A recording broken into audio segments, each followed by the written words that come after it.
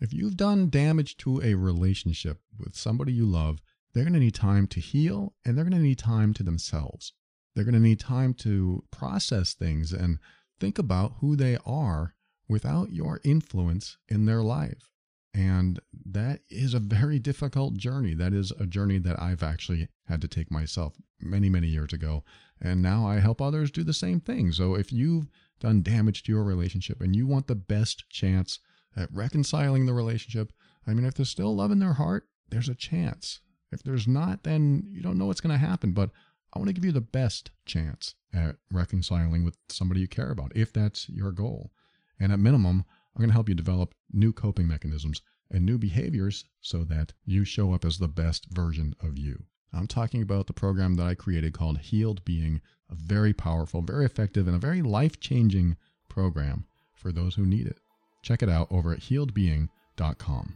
Life presents the toughest challenges. Every day you are faced with decisions that test your ability to express who you really want to be in this world. We're told to keep saying affirmations and keep thinking positively, but what do you do when that stuff doesn't work?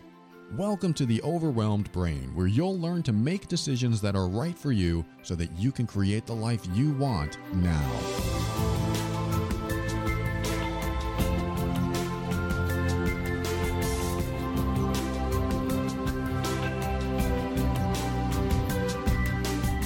Hello, this is Paul Coliani, and I am here to help you learn the skills you need to deal with life's challenges using emotional intelligence and critical thinking without compromising who you are. This show consists of my personal opinions and is meant for informational purposes only. Always seek a professional for your mental health and well-being. And for anyone else, just come here. If you need anything else, I'm here. I'm here for you. I'm trying to do my best to put this out there in hopes that it will help you, whatever I talk about on this show. Speaking of which, let's just begin the show. Let's begin the episode today. I'm just going to read you an email, and I might read you another one. We'll see where it goes. The first one is this person actually was responding to something, another show that I did a while back when they wrote about an issue they were going through, and they wrote again and said, I'm going to listen to these episodes that you suggested, and thank you. And I had this relationship for a long time, and now it's been almost a year since she left. But over that year, she began her journey. She went on her way and without me. And I guess what I'm asking is, I have never stopped thinking of her and praying for her and her kids. Am I doomed to always feel this way? That's it. Am I doomed? And thank you so much for writing that. And I don't mean to laugh at you. I know it sounds like you're going through some stuff there. And I'm going to wish you much strength and healing through this. And I'm going to answer your question in two ways. The first way is a direct way of what you wrote, because you said that she went on with her life. And I'm going to give you my definition of love in case you never heard it or you forgot it. My definition is supporting the other person's path to happiness, even if their path is going off in a different direction than yours. That means if they decide they want to do something else with their life without you, loving them means supporting their path, supporting their decision, supporting the journey that they're on. That's love to me. And so to answer your question based on that philosophy or that definition of love, I'm going to say that if you're thinking about her in that way, then you're not doomed. I know it's not easy to just say, okay, I'll think about her. I know it's hard when you have a dependency on someone else for your happiness. And so this comes down to, this is my second part of this answer. This comes down to your own sense of self and who you are without that person in your life. That's my two-part answer.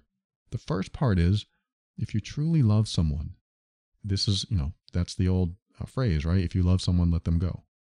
Set them free. If you truly love them and you set them free, that is a loving gesture that is selfless. That is showing them that you are in support of their happiness.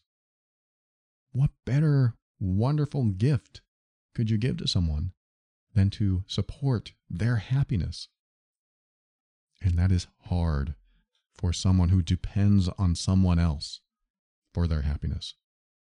And that's the second part of my answer again. If you are dependent on someone else for your happiness, and you are using them as your source of energy, the positive energy that you can bring into your life, if that is your power source, and you can't be happy without them, then what you're doing is you're going to end up in what you said, doomed. You're going to end up like that, or it's going to feel that way, because you're going to continually obsess about them and think about them and wonder why they aren't in your life, or hope they come back to your life, or think that you can't be happy without them.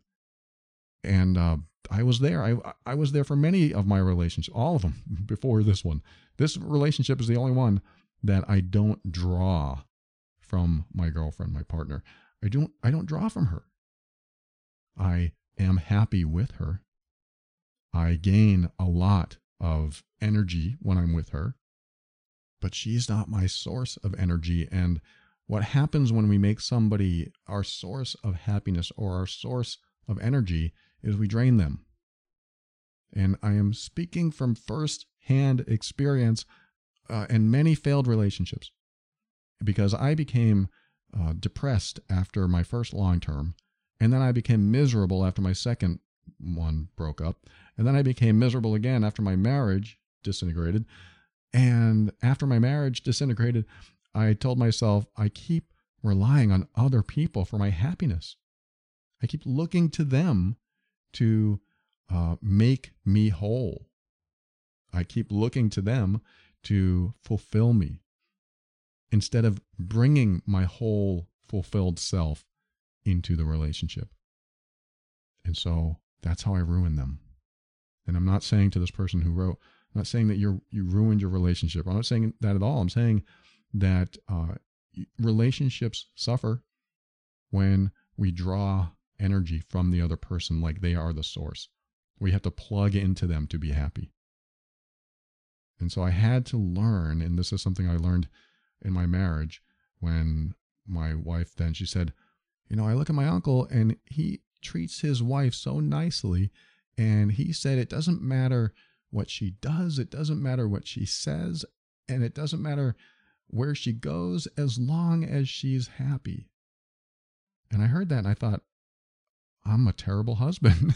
I don't think I said those words, but I felt pretty bad, because at the time I wish I could have been just like that. I wish I could have been that way. I wasn't that way with my wife. But after my marriage, that message really hit. It really hit me hard. And I said, why couldn't I have just wanted her to be happy?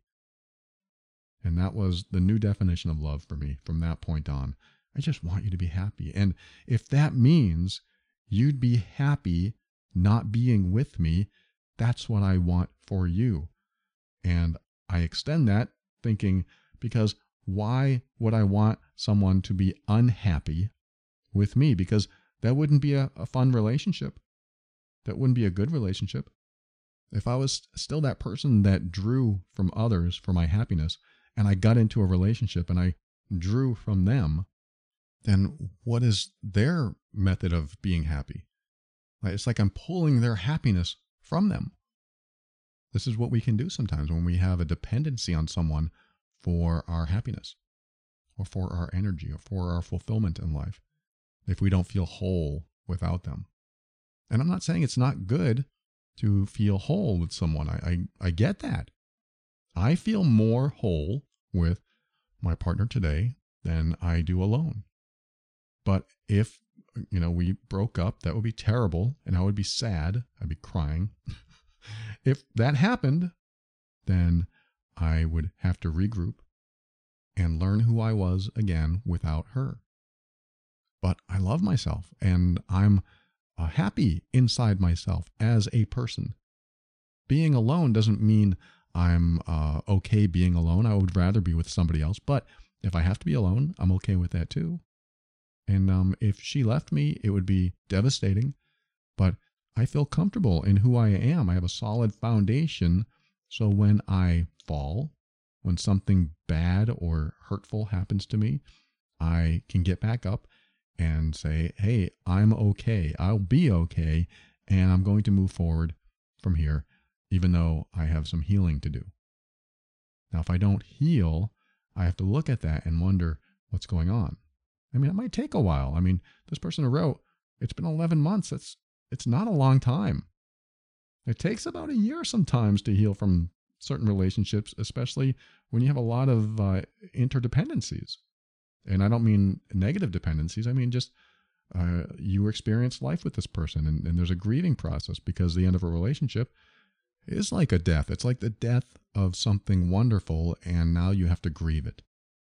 But it's not what defines you, and that's what often happens with people that might have a bit of dependency on someone else for their happiness, is that we just get stuck and don't feel good until we're with that person or another person. Like we need somebody else in our lives. So my whole point about these two parts of my answer, the first part being you support someone's happiness even if their path leads away from you, and the second part being if you are dependent on someone else's presence in your life to make you happy and you're drawing from them, then you're only draining them, and you're draining the relationship as well.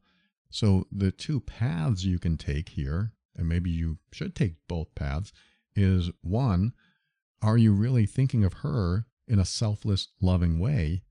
Or are you thinking of her in a way that causes a problem for you? And so what that means is if you are focused on yourself and how it hurts you, instead of focusing on her and how happy she might be, then of course it's going to affect you in a negative way, because where's your focus? It's on you. And I know that it could work. It could be both of them. It could be, I want her to be happy, but I'm also sad that I'm not with her.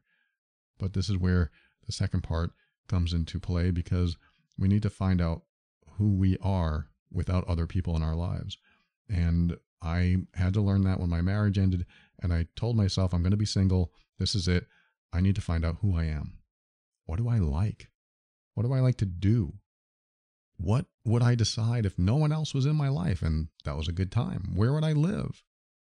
And it was basically asking myself, who am I without someone else in my life? And when I finally figured that out, I was ready to have a partner in my life. It didn't take too long, honestly, but I had to heal. I had to heal first so that I didn't bring this need or dependency for someone else and drain them. I didn't bring them into my life to ruin the relationship, because that's what I was doing. I was ruining the relationships by draining them and making them be the source of my happiness and my energy. And if they weren't around, what that did to me is cause me to do behaviors that push them even farther away. So not only am I draining them almost in an energetic way, but I'm also draining them in other behaviors that I was doing. And I had to work on my coping mechanisms, because I had so many negative triggers, because I had low self-esteem and I had fears and I had insecurities. So this all came back to, who am I without someone else in my life? And if I can't be happy in myself, then I probably shouldn't bring someone else into my life until I feel at least mostly comfortable. Doesn't mean I have to be fully 100% healed. Always working on that. But I want to be comfortable in my own skin. And sometimes we have to find ourselves. And when we're obsessively thinking about someone else, whether they're in our lives or not, we're not looking at ourselves. We're not figuring out who we are. We're not learning what we like. We're not learning what decisions we'd make if the other person wasn't in our lives. Like, am I going to move away just in case this person comes back? What if they come back? I can't move away. That's not really thinking about yourself at all. It's still that dependency. It's still that draw that you're pulling on them, even though they may not even be in your life anymore. But that draw is the external waste of energy that you are putting out there instead of holding it inside yourself and just telling yourself, I need to do something for me. I need to do something regardless of what they do. Because I can move 3,000 miles away and suddenly they might want me again. Oh no, what am I going to do? That's okay. If I want to get back together with them, maybe I'll make another decision then. Maybe I'll change my mind. Maybe they'll change their mind. Doesn't matter. You make the decisions based on who you are. And sometimes you just have to ask yourself, and this is one of the questions that I asked myself when I was healing, is what if I knew for a fact that there was absolutely no chance of reconciliation and that I would never, ever see them again? That's the question I asked because I wanted to find out what decisions I would make without them in my life. Because once I took them out of the equation of my thinking changed. And I even used the scenario of what if they were dead? I know it's a morbid thought, but it really helped me get clear on how I think without thinking about someone else. Because even when you're in a relationship, you're always thinking about them, even in small ways. What do they want at the store? What can I do to make them happy? What can I do to not make them angry? You're thinking about them in different ways. Can I watch this TV show? Do they want to watch a show? Our brain, the wiring changes when we have somebody else in our life. But when they're not in our lives, we have a chance to discover who we are. And so to the person who wrote, that's what I have for you. It's not the answer you're looking for. I know it's not. But it is the right answer. But I also want to give you an extra resource, which is go to theoverwhelmedbrain.com and look up my episodes on obsession or obsessive thinking, because you're going to find those are very helpful to help you where you are today. Because I have a feeling if you were to reword your email, it wouldn't say, am I doomed to think like this all the time? It would say, I can't stop thinking about her and it hurts and I don't know what to do about it and I just want them back in my life. What do I do? Because it's probably not going to happen and I know this, but I can't reconcile with that thought. And what do I do instead? And so that is the most difficult. I've talked about this before. It's one of the most difficult problems to solve or work on when it comes to what I talk about here, because it's obsessive thinking. And obsessive thinking, I could give you a magic pill and you'd still obsess about it, because I could say, well, just stop doing it and you won't. I could give you the directions and you wouldn't follow them. But the whole point is, when we have obsessive thoughts and we can't stop thinking, we can't get past it, this is when we have to look inward and ask ourselves, okay, what if I knew for a fact that they were never coming back and I'd never see them again? And maybe even go to the point where we ask ourselves, what would I think or do if I knew they were dead? And again, I'm sorry to put that picture in your head. I know it's very sad, but of course there'd be a grieving process. And then after the grieving process, then what? And you might have to grieve for a long time, but then what? Because there's a point where you will move on, and that might help you move on. And maybe you don't want to think that way, and that's fine. I don't want to push you in that direction. That could be traumatic. I don't want you to do that if it's too traumatic. But I do want you to think that who would you be if? How would you think if they weren't there? What would you decide if they weren't there? If you knew you were never going to see them again, then what? Because usually we're too influenced to just discover who we are. And I want you to discover who you are. I hope this helps. Let me go on to the next email. Okay, this person, what did they say? They complimented me. Thank you so much. They complimented the show. I don't want to read all that, but thank you for your words. And she goes on to say, today's episode, for instance, when everything bad happens to you. In fact, that's the episode number 501. When everything bad happens to you and tomorrow will be just as bad or worse. That's the title of the episode. And that was a tough one to make, because what do you say to someone who's had bad luck and more bad luck and more bad luck, and everything bad happens to them, and no matter what you say, it gets worse and worse. So I decided to address that if you ever want to hear that episode. But she goes on to say, in that episode, you talked about people always facing hardships until they reach a point of exhaustion. I am currently going through that. I have reached exhaustion. I have gotten tired of fending for myself. I wish I had someone to face life with, but since I don't, I have to get my own back, and I have to keep going even though I have lost the ability to focus. Your podcast helped me keep things in perspective and made me realize I'm on the right path, even though it's strenuous.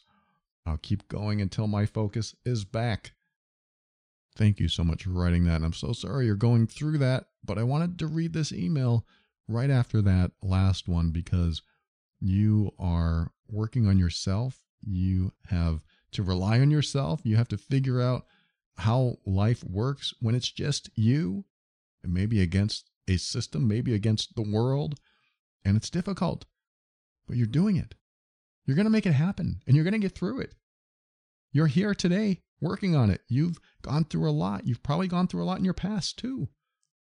And this is what it takes sometimes. Sometimes you just have to keep moving forward. I'm always a proponent of any type of forward momentum, even if it's baby steps.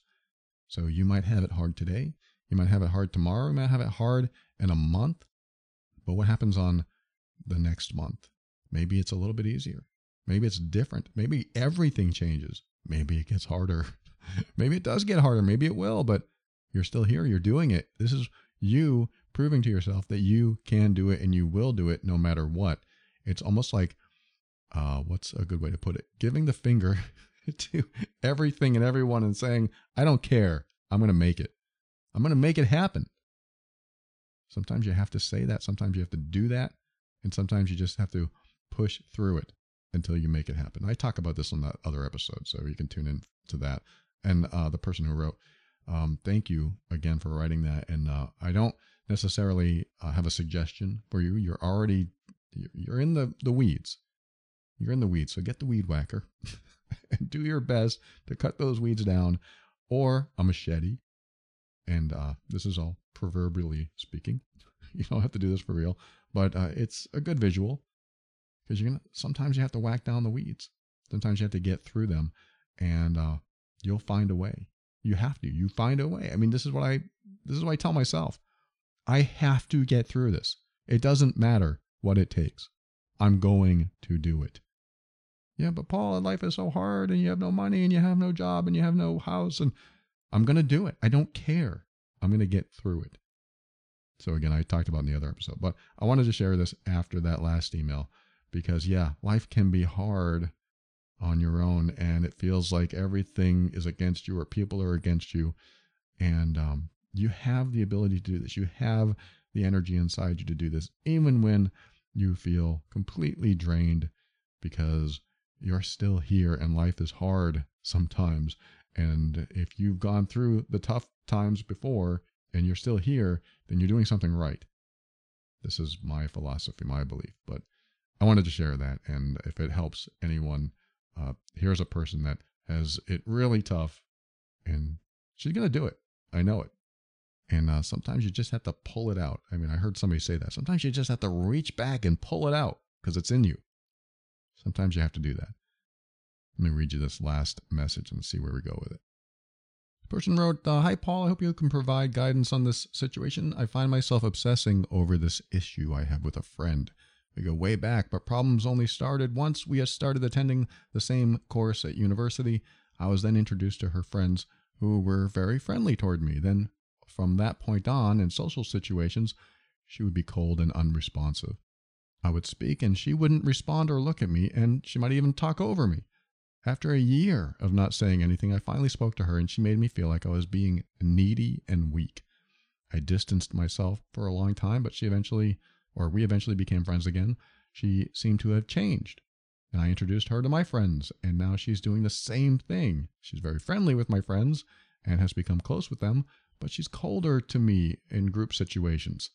Every time I'm in this situation, it makes me feel like my power is gone and I don't know what to do. I feel anxious around her and I don't have any confidence when I'm near her. So what do I do? Yeah, that's a great question. Thank you for sharing that. I'm sure some people have experienced this. This is a very unique circumstance, actually, because you were friends once and then she was cold to you and then you got together again and now you're friends again. But here we go, full cycle. The first thing that comes to my mind with this is that her mom or dad is raising her in a way that might be a little bit challenging for her. So I imagine, and this is totally guessing, I'm just guessing, I imagine what she's experiencing or what she has experienced in her upbringing was that maybe she herself might have been needy. And I don't mean in a bad way. I mean, a child has needs, and those needs may have not been fulfilled.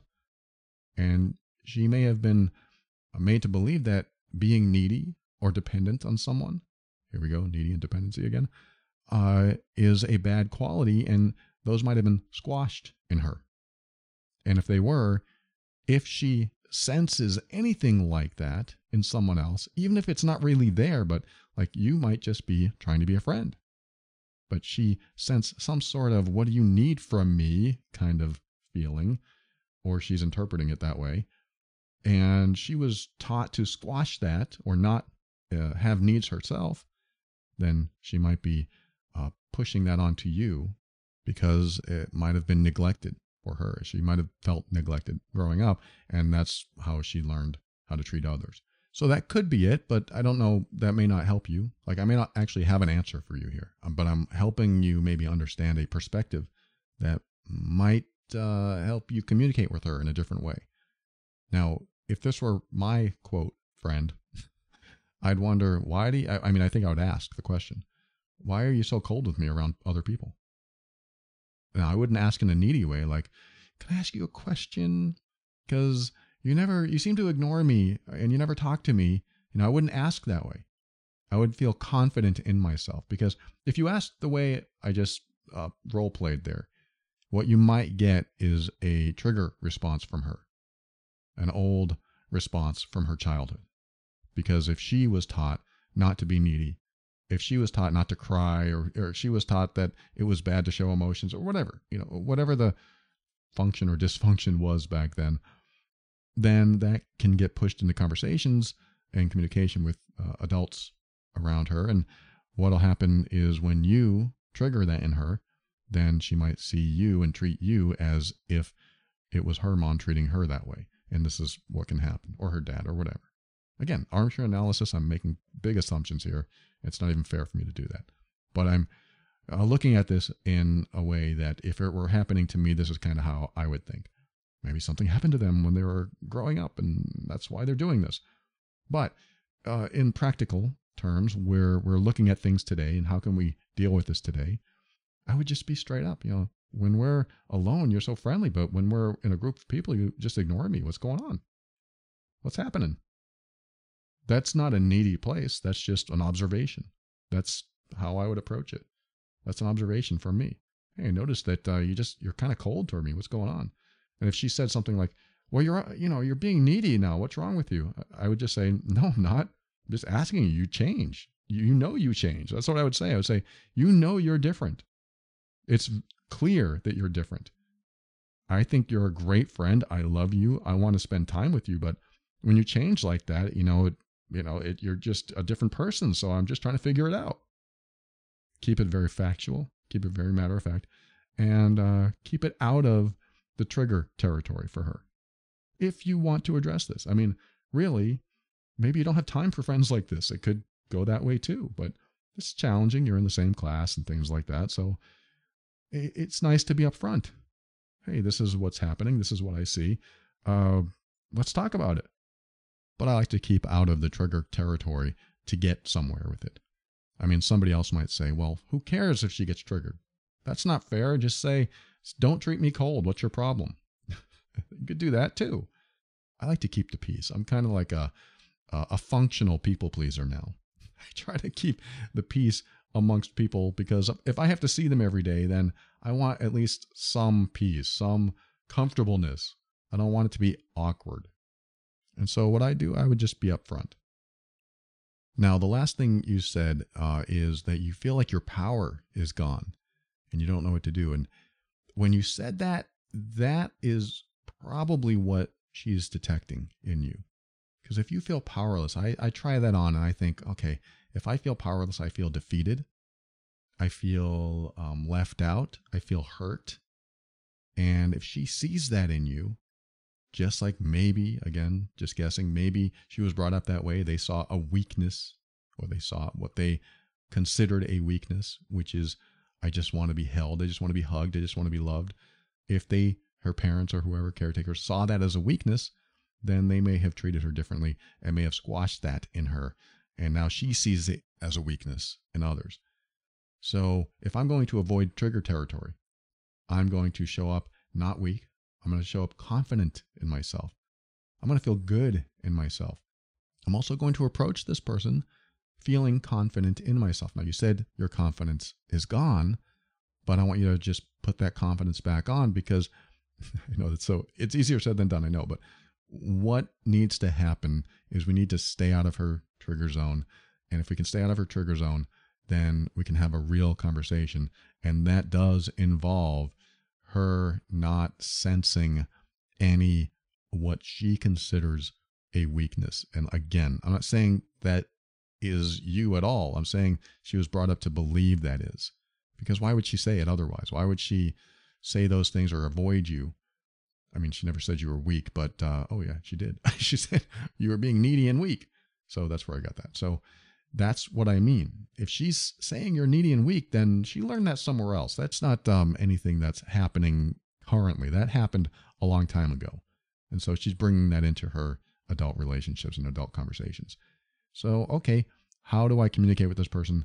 I'm going to communicate on a different level, from a different place, just to find out what's going on. And also just be upfront, be honest, and get straight to the point. But what I was going to say is that if you feel like your power is gone, that's conveyed. And that's also a throwback to what I was talking about in email number 1, where this person might have been very dependent on another person for their happiness. And in your case, it might be a slight dependency on this other person for your sense of self-worth or self-esteem. And again, that's unfair of me to say, because that may not be true at all. But when we feel slighted and we feel hurt, I mean, she's a friend, I know, but this is something that we look at in ourselves and say, this isn't about me, it's about her. It really is. It's about her. So I'm going to regroup inside myself and say, hey, I'm great. I love myself. I'm a good person. There's nothing I'm doing wrong. I know I'm not. I know I'm not doing anything wrong. You just say that to yourself. I know I'm not doing anything wrong. So something's going on inside of her. And if it's about her, then I can feel confident in myself again, because it's about her, not about me. When I make it about me, that's when we are aware of something going on inside of ourselves that we're looking for external validation. There's nothing wrong with that. It's just it can become what it's turned into here.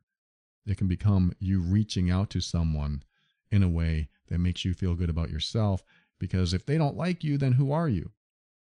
That's a good question again. Who are you without this other person in your life? I think when you answer that question and you feel good about the answer you get, then you can approach situations where you're not looking for that external validation, because you know you're all that in a good way. You're all that. And when you get to that point, which again, that could be a journey. When you get to that point of high, or at least higher self-worth and self-esteem and a healthy ego, I feel good about myself, who I am, then you might be able to reach a place where you can have conversations where you don't lose your power, because your power comes from inside you. And when it comes from somebody else, that's when you're dependent on them for this external validation, and you're raising your self-esteem and self-worth. And that can go wrong, because not everyone can be there for us to do that. Some people can. Some people can be a constant source. Some parents do that, and other people can do that for us as well. But when we have a reliance on it, this is what happens.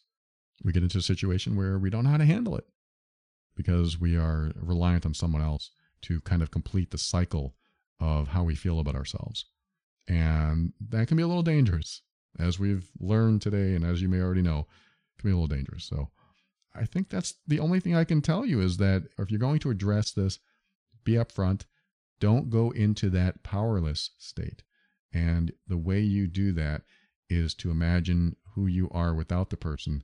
And if you do have some self-worth or self-esteem issues, I have episodes on that over at theoverwhelmedbrain.com. Just look up worth, look up esteem. You'll find episodes that will definitely help you there. And then approach a person knowing that you deserve to be treated with kindness and respect and not be ignored. you deserve it.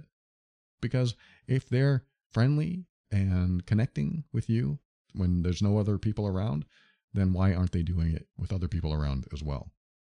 And if you're afraid to talk to this person and ask these questions or let her know your observations, then I would weigh the friendship and ask yourself, is this friendship worth saving? I mean, that may sound a little bit like, okay, I'm just going to run because I don't want to deal with this. But it's true. If you have to ask yourself, is this friendship worth saving? Is this person a good person? Do I want them in my life? Then if it's a yes, if this friendship is worth saving, then it's also worth the risk of getting to a conversation like this, because it may not go well. I'm going to be honest with you. It may not go well because that means facing herself. I mean, if you bring this up, it will mean facing herself. It's like highlighting something that she uses as either a defense or a self-protection, same thing. And she might be using that as her method of coping with tough situations. If she senses a, quote, weakness in you, she feels like she gets to keep her power. She gets to feel good about herself by ignoring you amongst friends because she wants to be the center of attention, and being the center of attention gives her that powerful feeling, makes her feel confident inside herself, her external validation. And if that's in there, she may not be able to explain that to you or want to explain that to you because then she'll feel powerless. But if that were the case, if she said, well, fine, I don't want to deal with you, you're just so needy, you can say, look, I love you. And when you're ready to talk about this, I want to be your friend. I just wanted to bring it up because this is what happens. And it just doesn't feel like we're friends at that time. So please, when you want to talk about this, I'm here for you. And that might end the friendship, and it will plant a seed in her mind to let her know that you're a safe person to share with. Because if she really is a good person and she just has this little thing that she has to deal with because of her childhood or whatever, then she's going to come back eventually. She's going to think about it. She's going to remember the good times with you and realize, I don't want to lose this. And that might mean her being vulnerable with you. And it might mean her saying, look, I didn't want to connect with you back then because you had red hair and nobody else did. I mean, it might be something like that, or it could be something deeper. But this is how I would look at it, and this is what I would do. So I hope that helped. And thanks for writing. And thanks for listening to another episode of The Overwhelmed Brain. We'll be right back with my thank yous and my goodbyes and my final words right after this.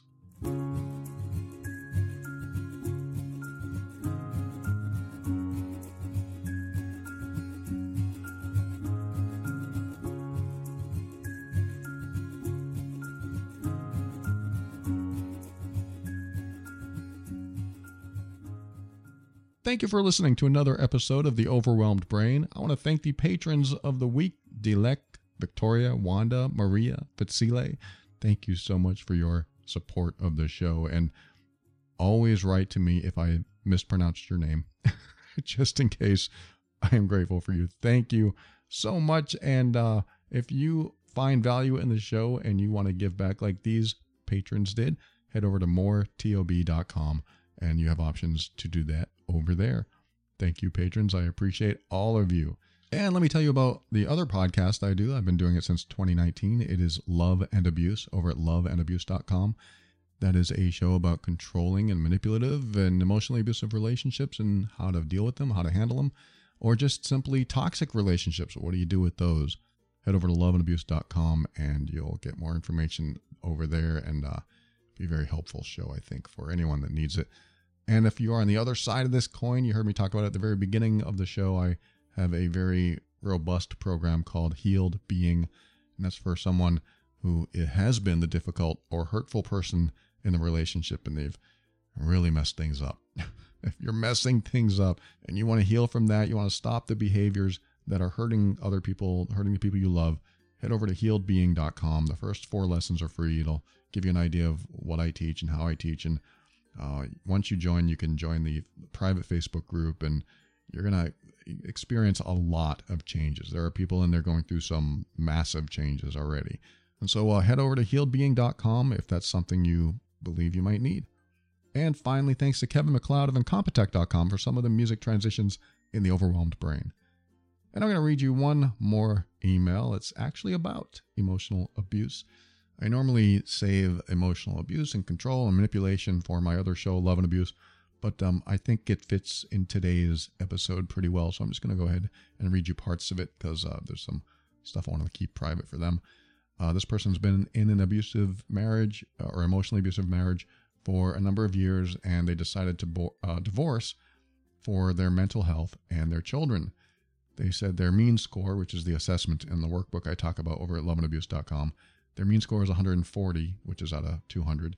And that just means how much manipulation and control and abuse is going on in their relationship. So I created this 200-point checklist that tells you just how bad it is and what specifically is going on in the relationship. So 140 that's up there. That's a lot to deal with for someone. And I've seen scores, unfortunately, much higher.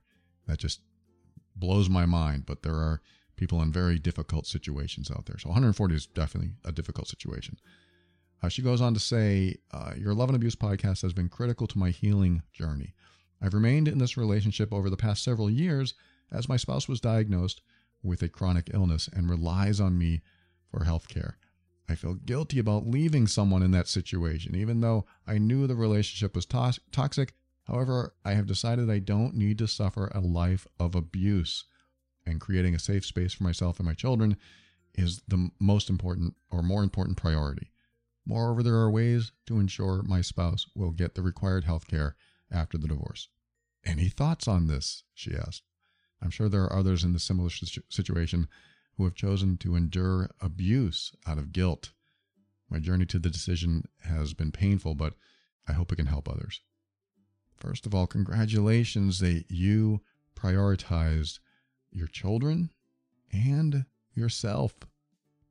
And yes, it is a very difficult situation because there is someone that needs medical care, but you're not a caretaker, you're a partner. You're not the person who's supposed to endure the abuse. You don't get paid to do that. Unfortunately, some mental health and physical health workers get paid to endure someone's bad behavior. But they have a whole team, typically. They have people that if it doesn't work out with that person, they hire somebody else and they replace them. You know, there's a whole system designed for most people to be in that you don't have to be in as their partner. If someone is in a situation like this and you are taking care of their health needs, that's not partnership. I mean, people are going to disagree with me on this, but if you're being abused, that's not a partnership where you are supposed to take the abuse and take care of their health, because that is a paid position. Unfortunately, I hate to say it that way, but there are people that get paid to endure someone if they're a pain in the butt. So I'm not really approaching this professionally, I know, but I'm looking at this as we're best friends in a coffee shop and you're telling me this and I'm saying, hey, you don't have to endure that. And you didn't. You decided to leave. And you're right, the guilt that can come with that. But I don't want to leave because I'm their source. I'm their means of getting around. I'm their means of staying healthy and getting their pills and getting them to bed and getting them out of bed. A lot of guilt can come with that because you've been the caretaker for so long, but you're not the partner. And it's hard to take care of someone and be their partner. This is why almost always a partner cannot be someone's therapist or caretaker. I mean, it does happen. People get old and you have to take care of each other. I get it. But the person who's abusing you is pushing you away. They're doing it to you. The person who loves you and is accepting and grateful of your help is bringing you toward them, is loving you. It's receptive. So they're either pushing you away by abusing you, or they're being receptive to your kindness and your caring. So when they're pushing you away, that's nothing to feel guilty about. They're doing it. Abuse is pushing you away. Hey, if you stop abusing me, I'll stay. I mean, you don't have to follow this advice. It's not advice. But I'm looking at a situation where I love someone and I'm caring for them, but they're abusing me, so my love is waning or dissolving, or maybe I don't have any left. And I would say, you either stop abusing me or I'll leave. and they'll say something abusive probably, and then I'll make them accountable and I'll leave. That, I know, that's so simple. I have kids, I have a house, I don't have any money, but there needs to be some level of accountability for their abuse.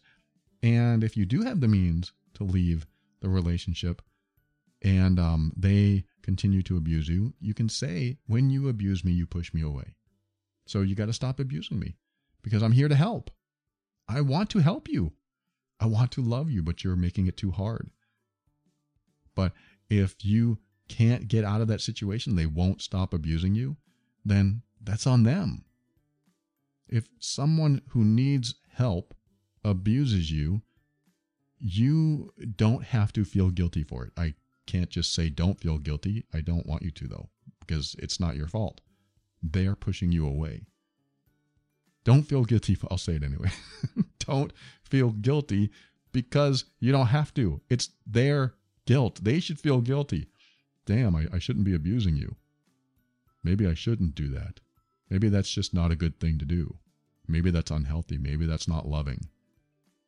And it is weird to think that someone who needs help is abusing the person that's helping them. That doesn't make any sense. But people do it. And so it's on them. But I think it's okay to be upfront. Look, I'm going to help you. But if you're abusive, I'm not going to help you. Get it yourself. Don't take this as advice. Again, we're in a coffee shop. You're my best friend. And I'm sharing my thoughts with you. I'm not going to be abused anymore. So you either treat me nice and I will help you, or you don't and I will leave. And you'll have to find your own way.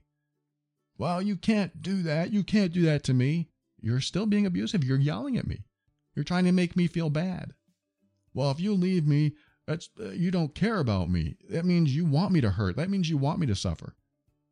Don't go into defense mode. Just say, there, again, you're trying to make me feel guilty. That's abusive. Do you want my help or not? Ask them straight up. Do you want my help or not?